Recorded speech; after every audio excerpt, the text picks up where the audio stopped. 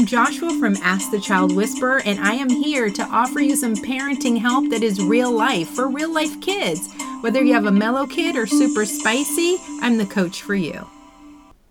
The art of moving on. And I know you're asking, what are you talking about? I'll give you an example. There's a little boy at a school, 4 or 5-ish boys were building with some really big blocks out on the yard. And this little boy looks at the situation, couldn't figure out if he was going to play, not play. How does he get into play? No one's inviting him to play, but people are chatting and moving around, and other kids are walking in and they just start working. So suddenly he just starts blocking the materials. Like no one's going to get any more blocks. He's just standing in the way. And then kids kind of fuss at him, but they figure out a way to grab from around him because these objects are so big. So then he decides to block the entryway, and a teacher happens to notice, and she's like, hey, stop blocking the entryway. And people need a pass. And he says, you're the meanest. But he puts his arms down and he moves out of the way. Kids, mind you, are pretty much ignoring him. They're just working around him. And so he looks at me and he realizes that I've been watching all of this. So he looks at me and he's like, you're the meanest. And so my response to him was, oh, are you still thinking about what she said? He said, yes. I said, oh, that already happened. You put your arms down. Now, are you going to build, or do you think you're going to go to the sand? And he just stood there, not knowing what to do with that information.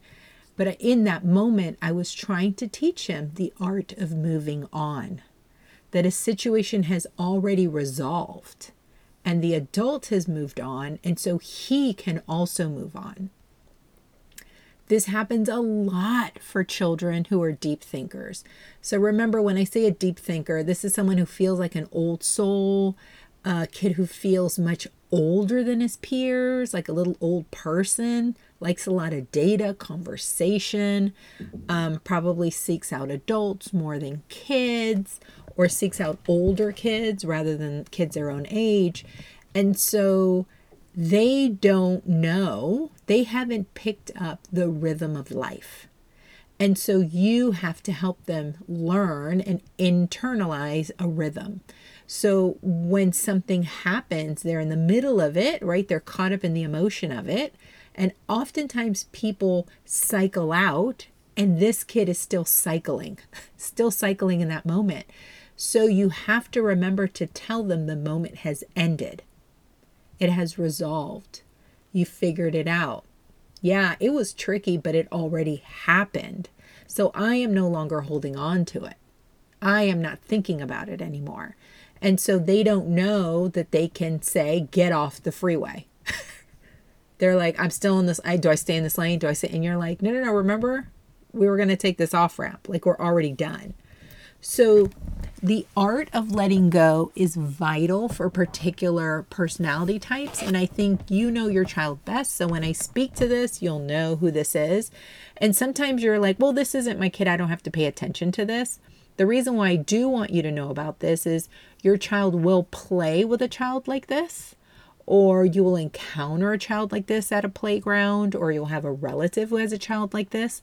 And so it's important for you to be able to recognize, or at least get a sense of like, oh, wait, I think I know what's happening here, so that you can help everyone along.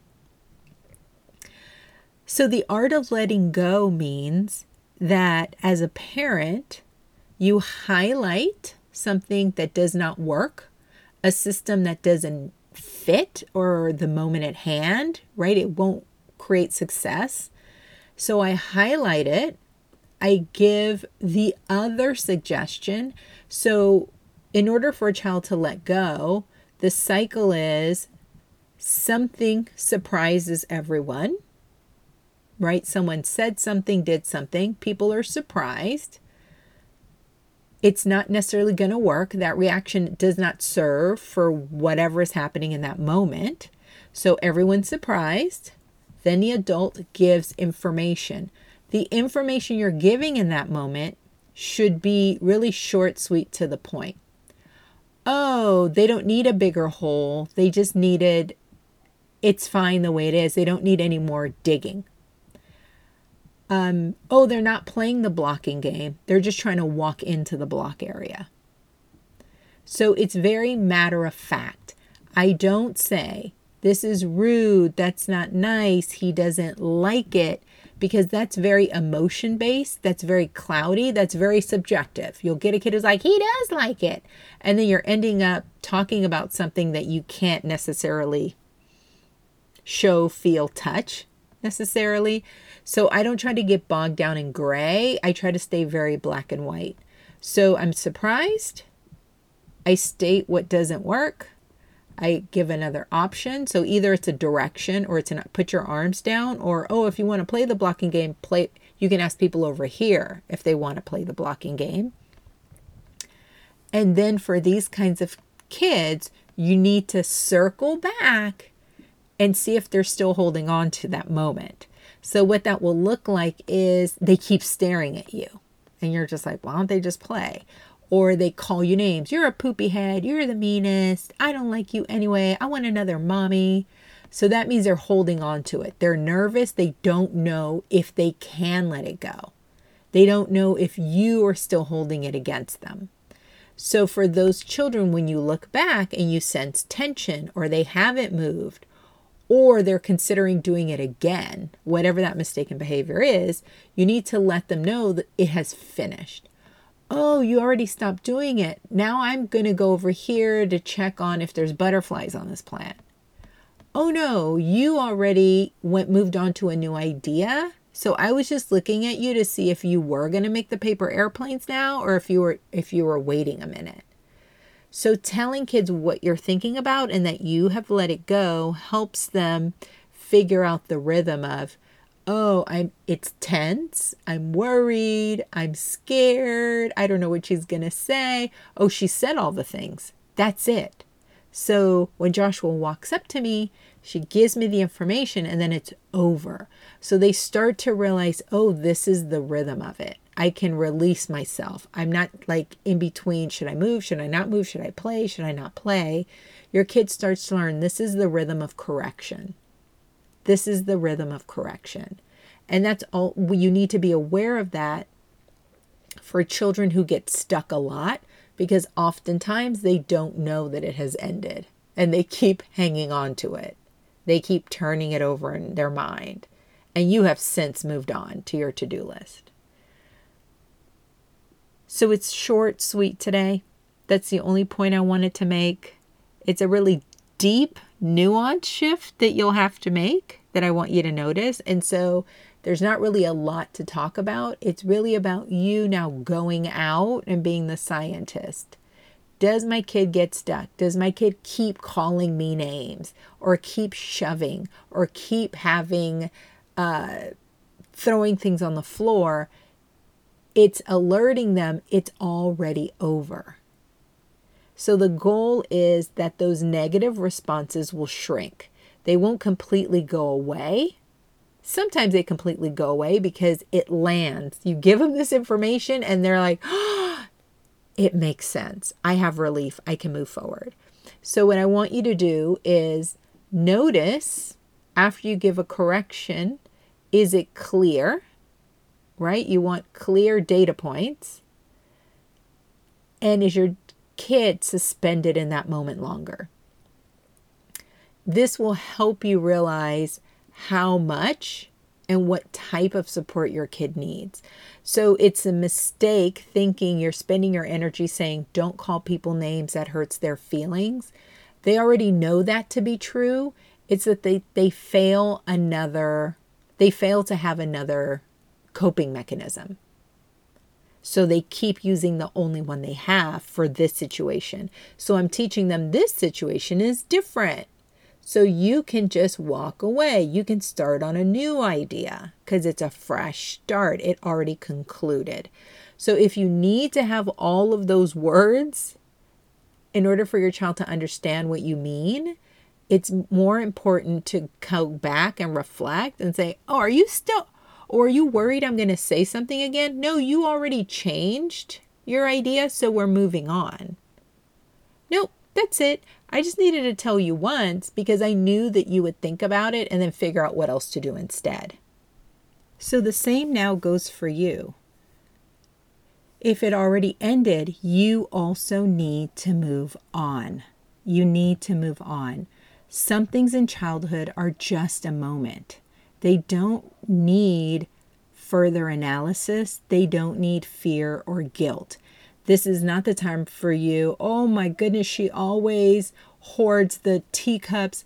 I think it's because I didn't take her to enough play dates. Oh my goodness, it's because she's a pandemic kid. Oh my goodness, it's because I work so many hours. Oh my goodness, it's because we've had too many people in and out their lives. Oh, this is because.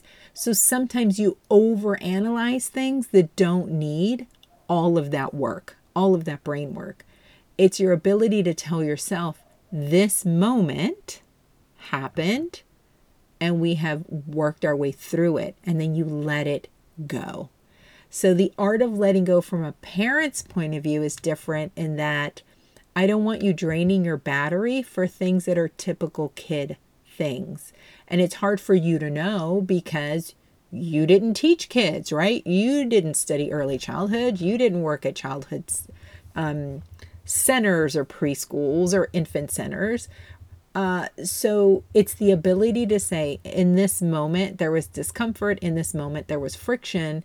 And we are now moving on.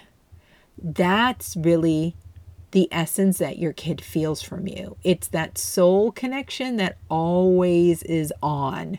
It's very difficult to turn it off, right? They feel that vibe that you're holding on to it or you're letting it go. So it goes both ways. If you cannot teach yourself to let things go, yep, well, that was kind of a crap fest. I forgot the wipes. This didn't happen. I did it. But you figured it out, that you don't need to continue talking about it because you figured it out. So now what are you doing? Now are you going back home? Now are you going to pick up a book to read? Now are you going to go get a drink of water? You are letting it go. Bad things, sad things, tricky things happen. You're in that moment. You figure out a plan. You enact the plan. If the plan doesn't work so great, well, now you know. If you have time to try a different way, then try a different way. And then when it's over, you let it go. And so that ultimately is what you're teaching. If you can't do it for yourself, how can you teach your child to do it for themselves? So that's the huge takeaway. When something happens, when you've completed a cycle, whether it's pretty, medium, ugly, do the best you can, and then you move on. You let it go. Have a great rest of the day. I hope that this inspires you and informs you and gives you a little bit of relief as you do this wild thing we call parenting young children. Have a great rest of the day. And remember, if you would like a private consult, email me, or if you'd like me to answer a specific question on the podcast, please send it to me at info@askthechildwhisperer.com.